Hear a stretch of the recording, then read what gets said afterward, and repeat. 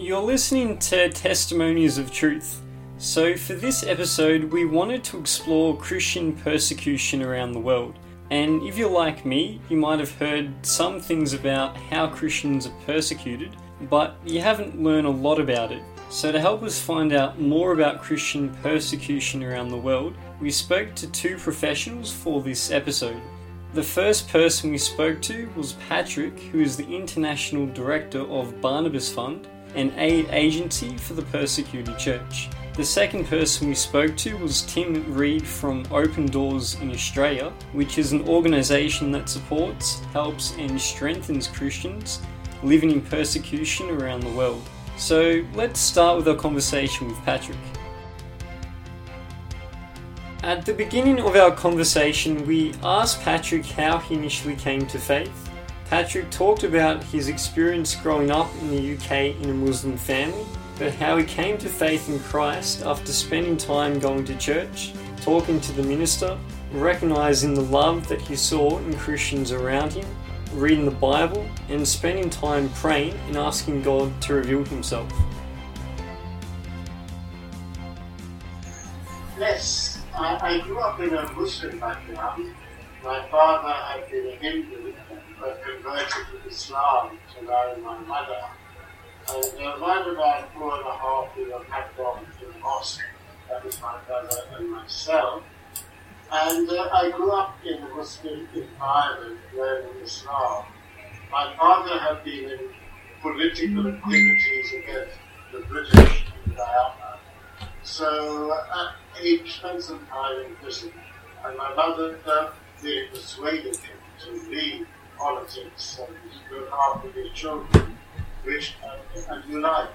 So we all came to the UK. He came first in 1999, and we followed 6 months later.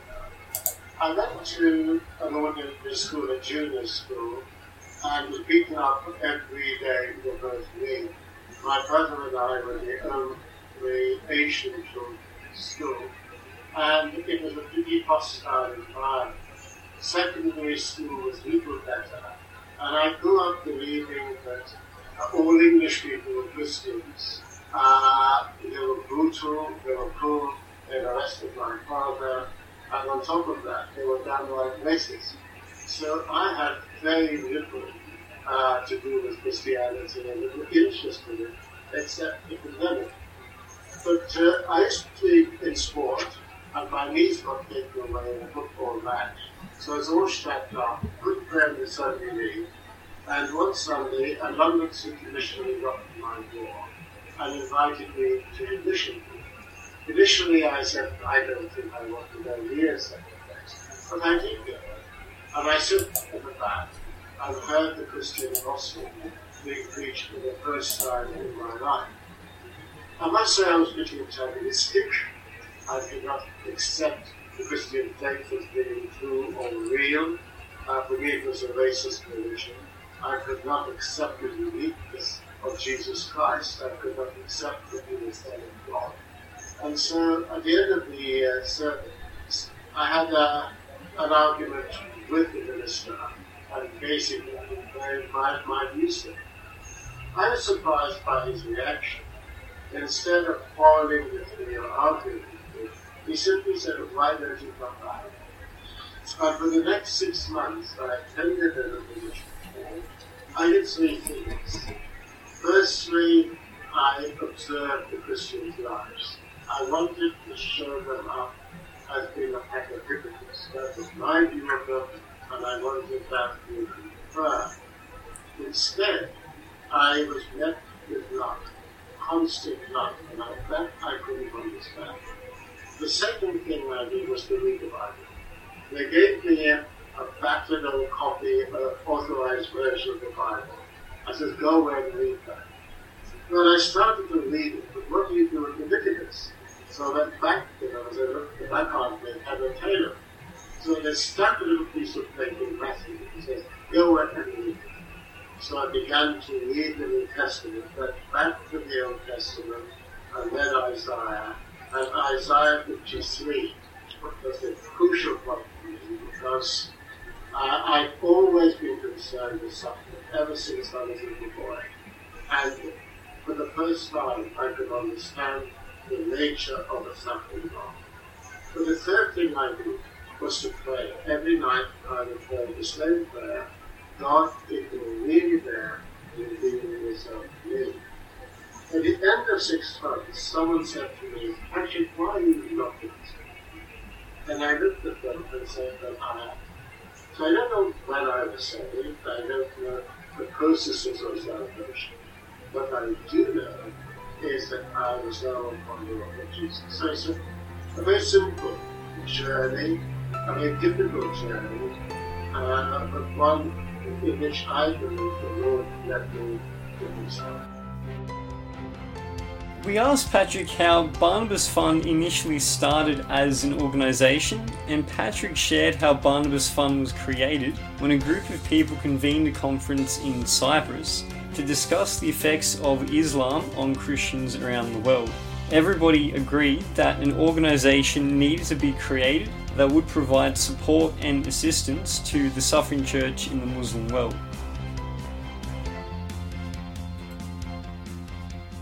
I came to realize that the suffering church in the Muslim world was unknown and literally uncared for. But whereas many in the West were rightly concerned about the church in the communist world, but they had no knowledge of what was going on in the house of Islam.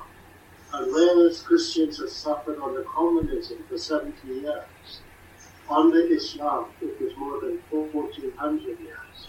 And so a group of us convened a conference in Cyprus, the home of Barnabas Fund, or Barnabas and Barnabas Fund, and we shared together our experiences of living in the house of Islam.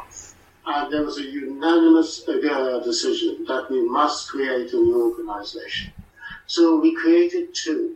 One was a research institute that would document the sufferings of the church in the Muslim world under Islam, and then secondly, an aid agency that would provide assistance to the church in the Muslim world.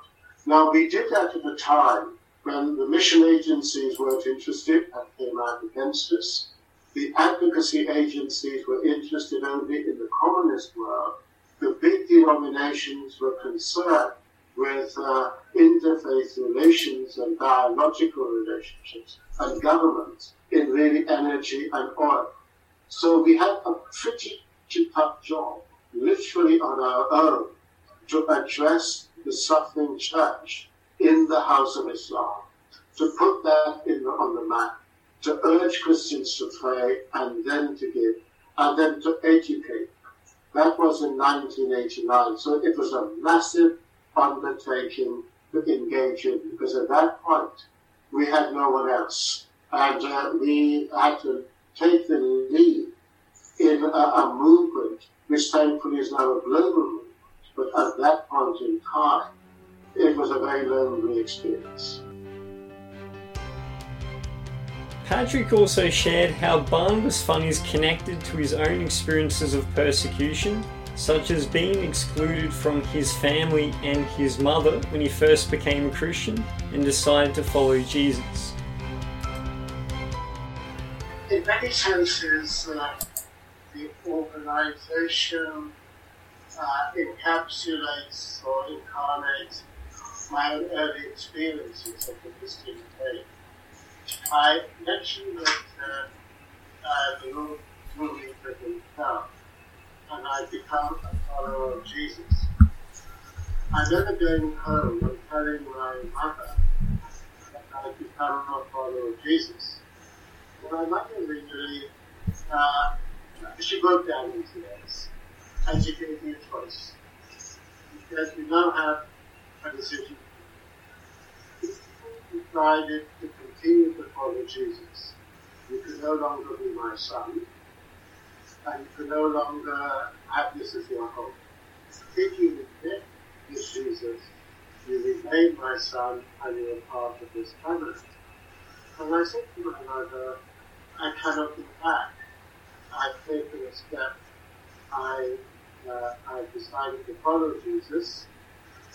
within a short space of time, I was a tramp on the street of London.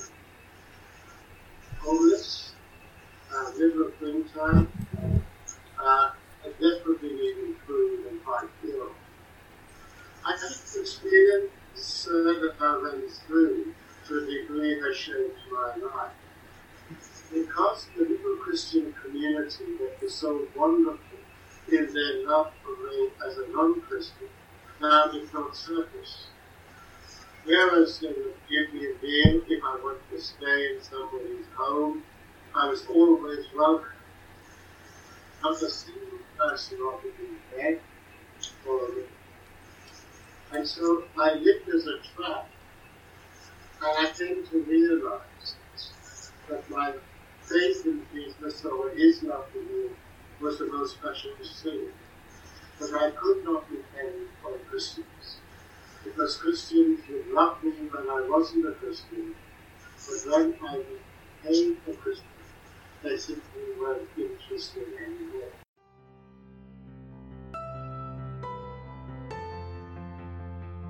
So during our conversation, Patrick also talked about some of the projects that Barnabas Fund has been involved in, like providing education to children, building schools, building hospitals, restoring homes, rescuing Christian refugees from places like Syria and Iraq, and supporting hundreds of evangelists and church planters through leadership training.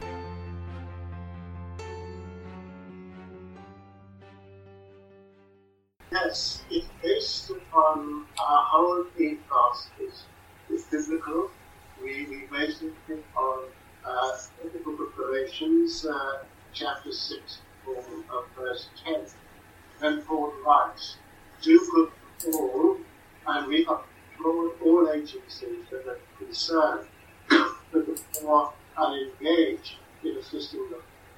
But Paul writes, but especially to the household of faith. The second half of that verse. And that is where we come in. We believe that as Christians we have a special calling to assist the body of Christ. And so we take Matthew 25 literally. When the Lord Jesus says, as you did get one of the least of these in heaven, we believe blessing the Christian community, cup of cold water, to visitors in prison, to provide food, to clothe the naked. All of these are meant to be deployed to assist and support our Christian brethren. So when we were in Cyprus, we took the name of Barnabas, because Barnabas had come from Cyprus, and Barnabas means very simply the son of encouragement. So the heart of Barnabas Fund is to emulate the apostle Barnabas of old and to be an encouragement to our brothers and sisters who are suffering, whatever it takes, whether it be by prayer, advocating their cause, providing humanitarian relief. So at this time, we educate more than 12,500 children, Christian children in Pakistan. We have built almost 150 schools we actually are now supporting. In a place like Bangladesh, where many homes have been destroyed by Muslims, we are reconstructing homes, the Santal community. Again in Pakistan, we rescue brick-kiln workers, people who are virtual slaves. Australia has been very generous to us in giving visas for Operation Safe Havens. We have rescued more than 2,500 Christian refugees from Iraq and Syria. We have others being brought to Europe. And our most latest venture is to rescue Eritrean Christians in camps across in various parts of the world. We rescued nearly 9,000 Christians from the north of Sudan to be placed in the south. We build hospitals, we provide water. We also support more than 450 evangelists and church planters. We provide Bibles and leadership training. So we do a vast array of work, and average year we fund about 450 projects in the between 60 to 80 countries. When we spoke to Tim Reed from Open Doors Australia, we also asked him how Open Doors supports Christians living in persecution around the world. Tim talked about three main ways that they provide support. Open Doors provides support by distributing Bibles and theological books to the church worldwide, by providing theological and leadership training to the church, and by providing practical support such as helping churches become sustainable through small business loans and training. So our goal is simply to help people follow Jesus all over the world, no matter the cost. And so it depends on the region and the country, depending on, what are the situations that are there. So people are persecuted in different ways, whether it be Islamic extremism, religious nationalism, organised corruption, a whole manner of different ways. And what we do is we figure out from their situation, and based on what they tell us, what are the ways that we can support them. It usually falls out in one of three ways. The first way is Bibles. Open Doors became famous originally because we smuggled Bibles into Eastern Europe. Now, there's not a lot of need to smuggle Bibles into Russia anymore. They're pretty easy to get. And in most regions around the world, it's not too hard to get Bibles. That said, we still do smuggle Bibles and other Christian literature like theology books where there is a need and you can't get them any other way. So Bibles is the first way. The second way is by training. So one of the major needs of the church around the world is training. Now, the training can differ. So in a place like Sudan, there's a lot of Christians. They have access to literature. But a lot of the people leading churches have been brought up in Christian families and are expected to lead the church because their parents were pastors. That's not necessarily the best qualification to make you a pastor. And so in that circumstance, we provide them training that's more theological and some stuff around leadership to make sure that there's a strong church. Another kind of training would be in a place like, say, Bangladesh. In Bangladesh, most people who become Christians come from an Islamic background. And when they become a Christian, they don't know how to have a Christian marriage. And so Christian marriage being quite different from other kinds of marriages, we provide marriage courses. And that means that they can be the greatest light in their community in that way. And so Bibles is one method, training is the next. And then the final method of ways that we help persecute believers is support. We provide physical support to Christians who are escaping violence. And we see a lot of that in our projects in Iraq, Syria, Nigeria as well. Christians who have had to flee extremist groups usually and can't get help another way or need some additional help. That also helps with our category of sustainable development for Christian communities. So we can do projects that socioeconomic development, such as small business loans and business training for people, which means that churches can become sustainable in their community as they have enough believers who have sustainable businesses and can support the church, who then can support others. Because we just want to see the church be the church wherever it is, despite persecution. Okay, so now we know three main ways that persecuted Christians are receiving support around the world from Open Doors. But what kind of projects do Open Doors do to support those being persecuted? Well, Tim talks about one of the recent projects undertaken in Vietnam that involved creating a children's Bible by local teams that could be distributed in different parts of the country. There's some projects that I get particularly excited about. So we have a project in Vietnam, which is a fantastic project. I got to visit it myself and meet some of the partners who are on this project. In Vietnam, there's a children's Bible, which we've been helping distribute through one of our partners. And this children's Bible is quite unique and really special. So this children's Bible is fully illustrated. It's beautiful in color. Kids absolutely love it. And the thing that makes it so special is that all of the illustrations, all of the translation, all of the printing, everything that's gone into this Bible has been done totally by local teams. So those local teams have put in hours and hours of effort and are now distributing the Bible all over Vietnam. And it's so exciting to see. So that's one of my favourite projects to talk about, I think, and something that I've been able to see firsthand. It's just incredible. So coming back to our conversation with Patrick from Barnabas Fund, one of the other things he talked about was some of the most challenging countries to live in the world as Christians. He mentioned how challenging it is to live in Iraq or Syria as Christians because of the influence of Islamic State, in India because of the influence of the Hindi government, or places like Thailand and Sri Lanka because of the influence of Buddhism. The real difficulty the church is facing is that we're living through an age of change, of major change, in the political, economic, in the military realm, in the religious realms. And we have a rise of what I would term the new nationalisms. And the new nationalism is based on religious territoriality and land. So if you look at Islam, more than any other religion, for now a number of years, those three things have come together. And so Christianity is seen as a Western religion, either to be suppressed or removed. You could call it Islamic fundamentalism, call it what you will.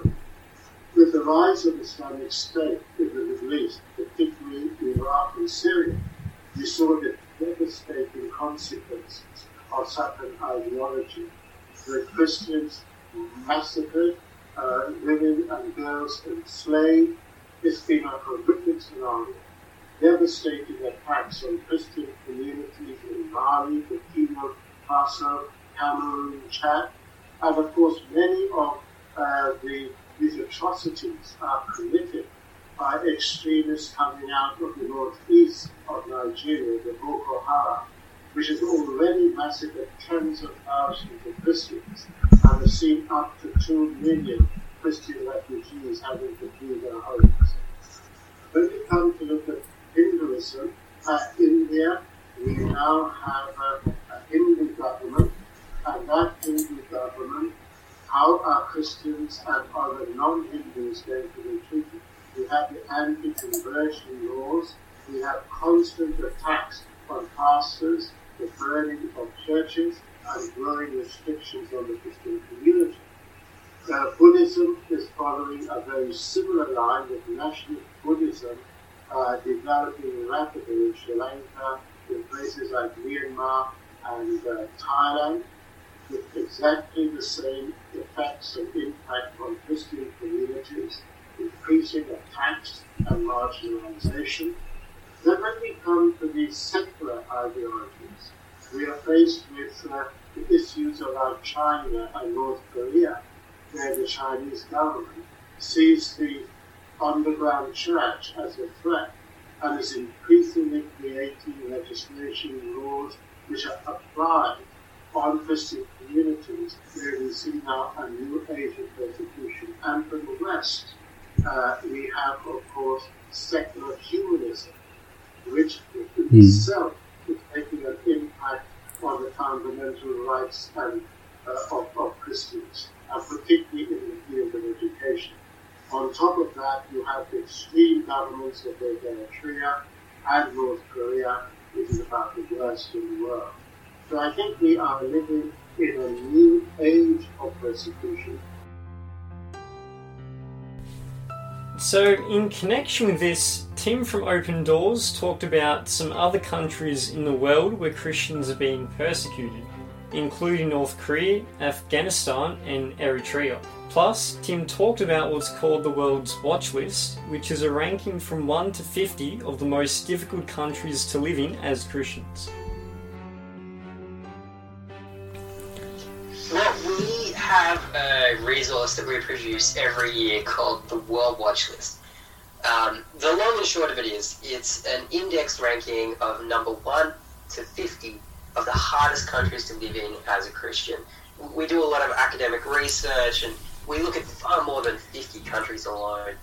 But this list is quite comprehensive. And if you just look at that list, then you get a really good idea of where persecution is in the world today. So the number one country where it's hardest to live as a Christian is North Korea. And it has been for many, many years now. So North Korea is a country where Christians really don't have any kind of ability to meet together. We know that there's about 200,000 Christians in the country, but of that 200,000, about 70,000 of them are in labor camps, where they experience horrendous conditions. Many of them will never get out of these labor camps. They will die in there. That said, the church continues, and many people do come to Christ. But one North Korean believer told us that anyone who becomes a Christian has the spirit of martyrdom in our country. It is that difficult. The second hardest country is Afghanistan, and it's almost for the exact opposite reason. Where in North Korea, the government controls absolutely everything, including the expression of religion and freedom of thought. In Afghanistan, the government can control almost nothing. And so because Afghanistan is a really entrenched Islamic culture, often with a lot of tribalism as well, where the tribe is more important than the nation. And so they have autonomy to do whatever they want, and that might mean if somebody converts to Christianity, the tribe will kill them. Even family members can go against a Christian and kill them in the street and face no repercussions. So very difficult to be a Christian in Afghanistan too. After that, there's Somalia, Libya, Pakistan, Sudan, all very similar again, with Islamic extremism being the main cause. Governments are slightly more effective, but it's still so difficult to be a Christian. After that, Eritrea, which is a small country in Africa. I'm sure not many people have heard of Eritrea, because I really hadn't heard of it before I started studying it when I came to Open Doors. And it's probably best described as the North Korea of Africa. A very small country where the government is very controlling, and we see churches there shut down all the time. Iran, Yemen, Nigeria, all countries where it's very difficult to be a Christian. I guess the most surprising place that it's difficult to be a Christian would be the Maldives. The Maldives is, of course, a really popular honeymoon destination for many Australians. But in the Maldives, if you convert to Christianity, then you lose your citizenship. It's that difficult. Tim also mentions what he calls a scale of persecution, which shows the different types of persecution that takes place in different countries around the world. Tim says that on one end of the scale, there's really violent persecution, where Christians are losing their lives for their faith. The middle of the scale is where Christians lose their jobs because of their faith, or they are excluded from social activities such as at school. And at the other end of the scale, society may allow them to be Christian, but they are teased and their opinions are marginalised. So persecution is tricky, and it never looks the same. So in 2 Timothy 3, there's a good passage that says, all who would seek to live a godly life in Christ Jesus will be persecuted for their faith. Now, for us here in Australia, we also seek to live a godly life in Christ Jesus. So where is the persecution? The way that persecution works is never the same. And so I like to think of persecution, and I encourage others to think of persecution like being along a scale, a straight line scale. At one end of the scale, you've got really violent persecution, and the kind of persecution where, unfortunately, people are losing their lives as a result of becoming Christian. And we see that in a few countries in the world today, but by and large, it's fairly contained. Violence isn't always the only kind of persecution. And so with that at one end of the scale, if you move down the scale and you get towards the middle, well, in that middle section, you've got a far more insidious kind of persecution. And in this kind of persecution in the middle of the scale, we call it living a civil death. And it's so hard. So what happens is Christians are fired from their jobs for being Christian, and they can't find a new one. Christians are totally unemployable, and they're thought of as second-class citizens. And this becomes a problem, particularly for parents, because parents have to watch on as their children are excluded from being able to play with other kids. When it comes to school sports, they'll never get picked. When it comes to being educated, the kids will be told to sit at the back of the class so they can't concentrate and they don't get the content. Often in these countries where this is kind of a problem, we see Christians have to take a Quranic test in order to go to university. And so that's incredibly hard. And so for parents in this middle section, it's really hard to be a Christian, and that's the form of persecution in the middle. At the end of the scale, I think the part that kind of encapsulates us a bit is a sort of persecution where society says, you can be a Christian, but you need to keep it to yourself. Your ideas are out of date, and they don't really make sense for our society anymore. And so the result of that is that we find that Christians in this context are teased, and their opinions are marginalized to some extent. Now, it may not look as bad as at the other end of the spectrum, but everything along this line, everything along this scale, we would say that is persecution. Tim goes on to talk about some of the challenges that Christians face, particularly in Islamic countries, such as the effects on Christian women, people who have converted from Islam to Christianity, and some of the challenges receiving education as Christians. I guess I was having a conversation with my wife last night, and she was very surprised to hear that this was a particular concern and challenge for believers in persecution. So one of the really hard things that we see is Christians who are in persecution are often quite vulnerable, and there's not a lot of protections for them. And that means that there may be legal help at their disposal, or there may be laws that protect them, but in reality, the police don't do a lot. And so in a lot of, particularly Islamic countries, we see that Christian women who experience kind of a double persecution because they experience some kind of marginalization simply for being female, and then they're persecuted because they're Christian, so a kind of double persecution almost. We see a lot of women who are forcibly married to Muslim men. And that's very, very common. It's not as though that's from isolated incidences. We see a lot of Christians who have converted from Islam. Their families will basically put them under home arrest. They may not always kill them, but they won't ever let them leave the home. And they'll make their existence in the home almost unbearable in the hopes that they will convert back to Christianity. Now, a lot of this stems from an honor-shame culture setup.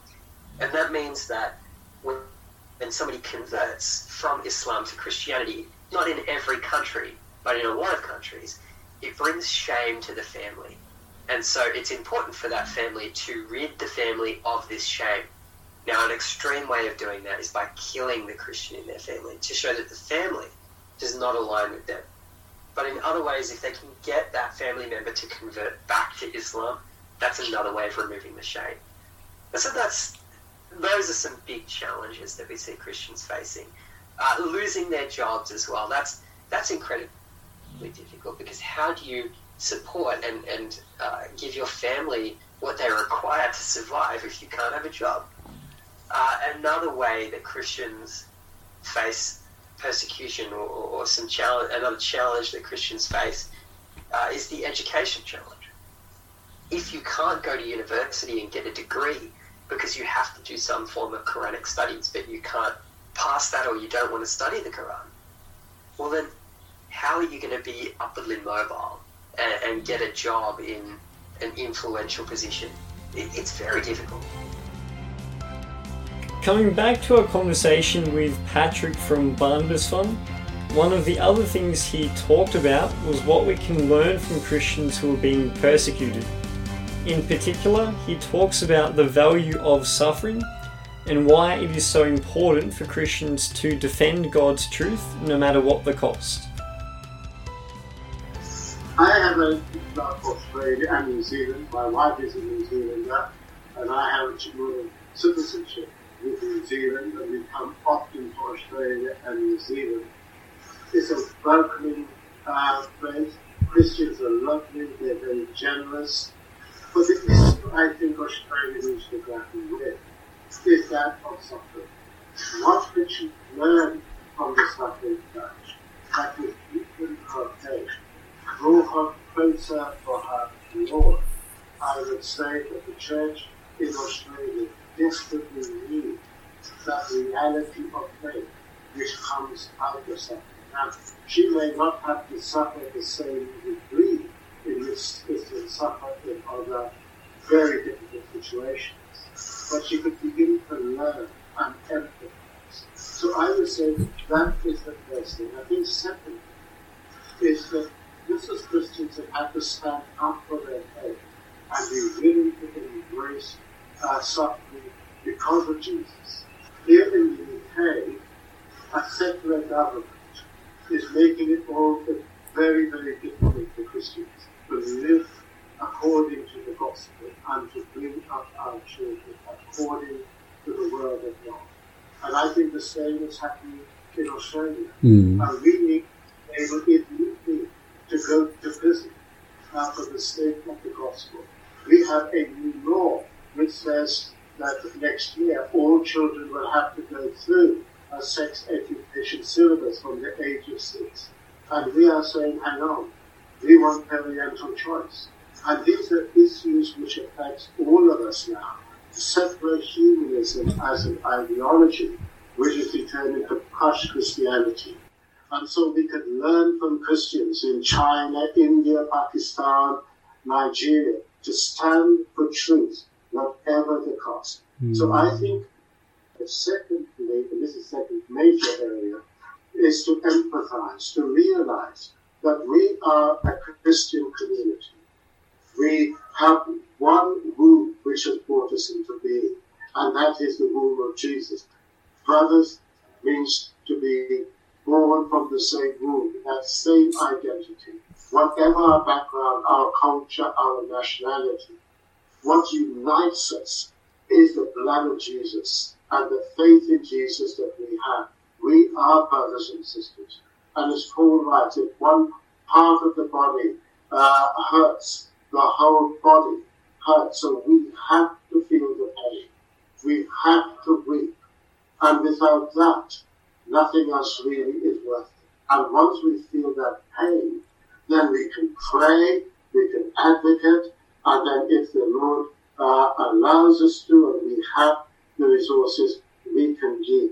But without that emotional involvement, if Christians in Australia, and I know many, who feel that pain, then I think it draws us closer to our brothers and sisters and to being the body of Jesus Christ here on earth that is being broken afresh and whose blood is being shed afresh. Many Christians do not understand what suffering means.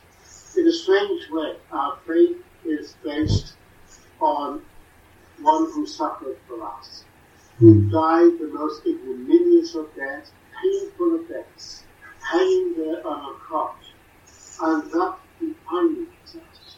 Our Christian lives cannot be lived outside of that Jesus and his pain and suffering. And we go through Holy Communion, whatever our religious tradition. We take the bread, we drink the wine, and we walk out. Where is the pain? Where is the suffering? Where is that identification with suffering? And so, I'm not listening to don't talk to me about suffering, talk to me about hope. I want blessing. I want to see what God is doing. I don't want to know about suffering. And so we have no theology of suffering. We have no experience of suffering.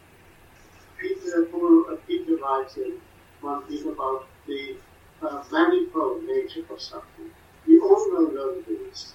We know hard work, broken relationships, in need of money, family going wrong.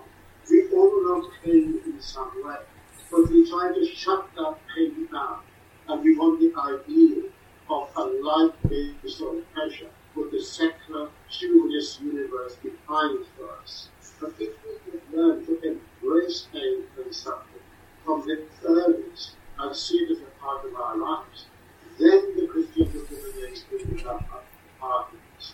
Right now, I think for many Christians, there is reason don't want to know. The extent of suffering is so great. They say, I can't bear it. Please don't tell me about it. Give me good news. At the end of our conversation with Patrick, we asked Patrick what he thinks gives Christians who are being persecuted a sense of hope, and what encourages them to hold on to their faith and to keep going in the Christian journey. Patrick talked about how our hope derives from God in Jesus Christ. I think ultimately hope lies in God. There is no other place for any Christian to go, whether it was my own experience of having to lose family and knowing that all we have is Jesus, to those who have experienced far, far worse than I could ever have experienced. It's almost the same. Our hope lies in God, in our faith in the Lord Jesus Christ. I know that this life is not the end, that we have heavenly things, but there is another life. I think of Asia Bibi, when she was first arrested and tried, God was there. Here is a story of true faith in Jesus Christ.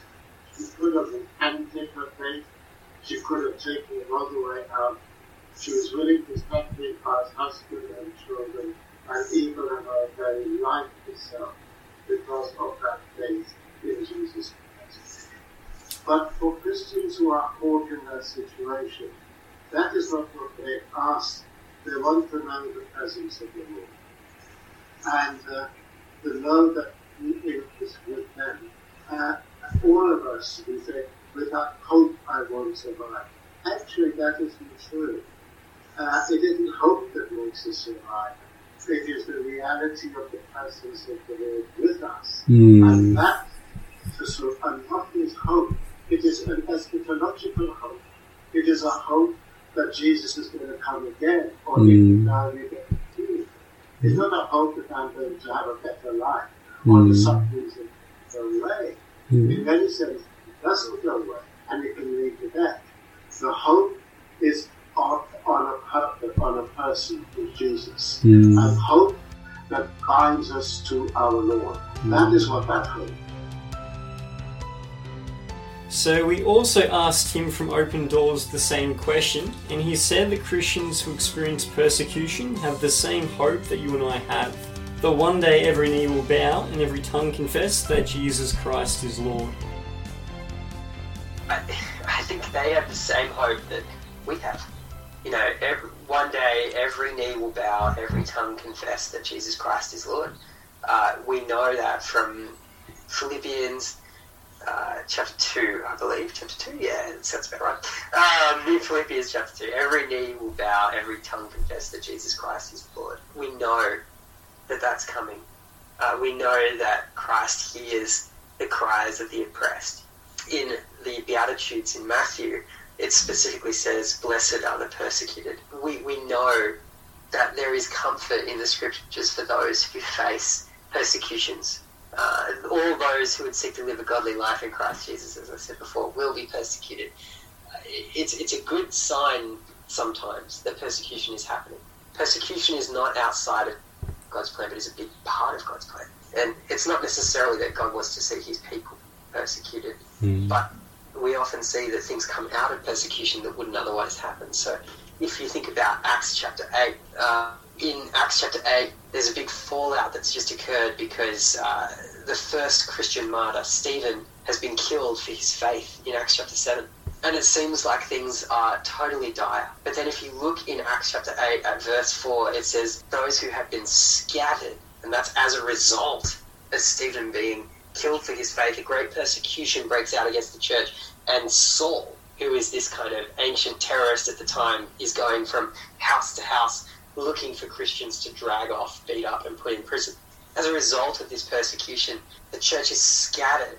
But in verse 4 it says, those who had been scattered preached the word wherever they went. Good point. That the Christians were scattered because of persecution, but at the same time they had the opportunity to take God's word wherever they went. It's exciting to think about, and I think in particularly Western Christianity, it's something we've somewhat overlooked, and we think a lot about human rights and what is our rights and whatnot. And it is great to have rights, but when the scriptures are written, human rights were not a thing. And it's only from Western tradition, heavily influenced by Christian Judeo values, that we actually see the birth of those things. And persecution is totally normal. There are 245 million Christians who face high levels of persecution today. There are even more Christians who are facing persecution. We believe it's about 70% of the church around the world is persecuted to some, difficult extent. To see the church persecuted, God has a plan through all of this. And there is a greater hope of when we go home. And I think as well, in 1 Peter 1, it talks about an inexpressible and glorious joy despite present sufferings. And so it's through these things that God shows himself, and there is a plan in action. Finally, we asked him what we can do in Australia to support and assist those who are experiencing persecution around the world. Tim talks about 2 ways that we can support Christians who are being persecuted. The first way is by providing financial support if we can, and the second way is by praying for the persecuted church. As believers in Australia, we have an opportunity to be the fat in the body of Christ. Now that sounds bad, I understand, but as the fat, we have a really important function in the body. The fat is where all of the excess energy is stored. And in Australia, we have a lot of resources. We have a lot of this fat. But fat on the body is only good so long as it's used up. And so what we can do is we can give financially towards these believers. Because as I said before, Open Doors' mission is to help people follow Jesus all over the world, no matter the cost. Now, some of our resources can go towards doing that. And I would encourage people, if you're not giving in some way to the persecuted church, you should. Because we want to see the persecuted church supported so that the church can be the church all over the world, no matter how hard it is. If you value the way that your church does ministry in your local community, trust me, so do Christians in areas where it's difficult to be a Christian. And so we want to ask you to give into that. The other thing that we can do, being part of one body with many parts, as it says in 1 Corinthians 12, is we can be praying for the parts of the body that are suffering. If you have a rock in your shoe, you know straight away, because it sends a shocking pain all the way up your leg, straight into your mind, and you know that you're in pain. At the moment, the body of Christ around the world has a rock in its shoe, and in many regards, we're not doing anything about it. So many of our brothers and sisters around the world are persecuted for their faith, and we don't think a lot about it, but we should. We should be praying for them. And we've got to pray not that God would take away the persecution, because as I said before, persecution is often a big part of God's plan. We need to be praying that they would remain strong under this persecution.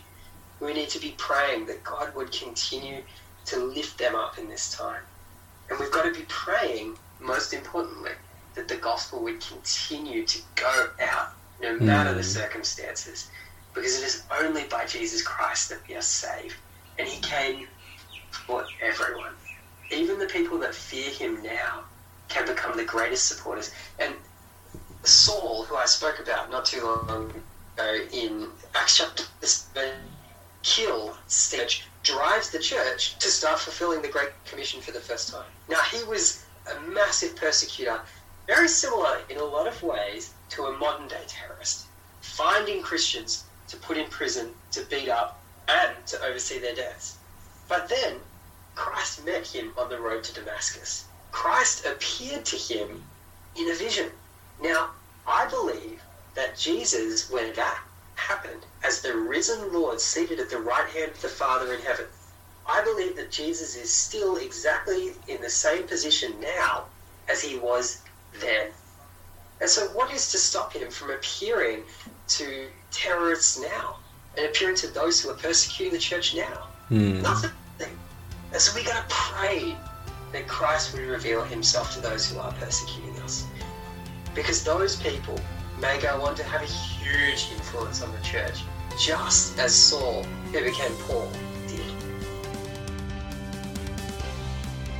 That brings us to an end of this episode. Thanks to Patrick, the National Director of Barnabas Fund, and Tim Reed from Open Doors Australia for joining us on the show. And thanks to Nathan, the co-producer of the podcast, who helped out with this episode.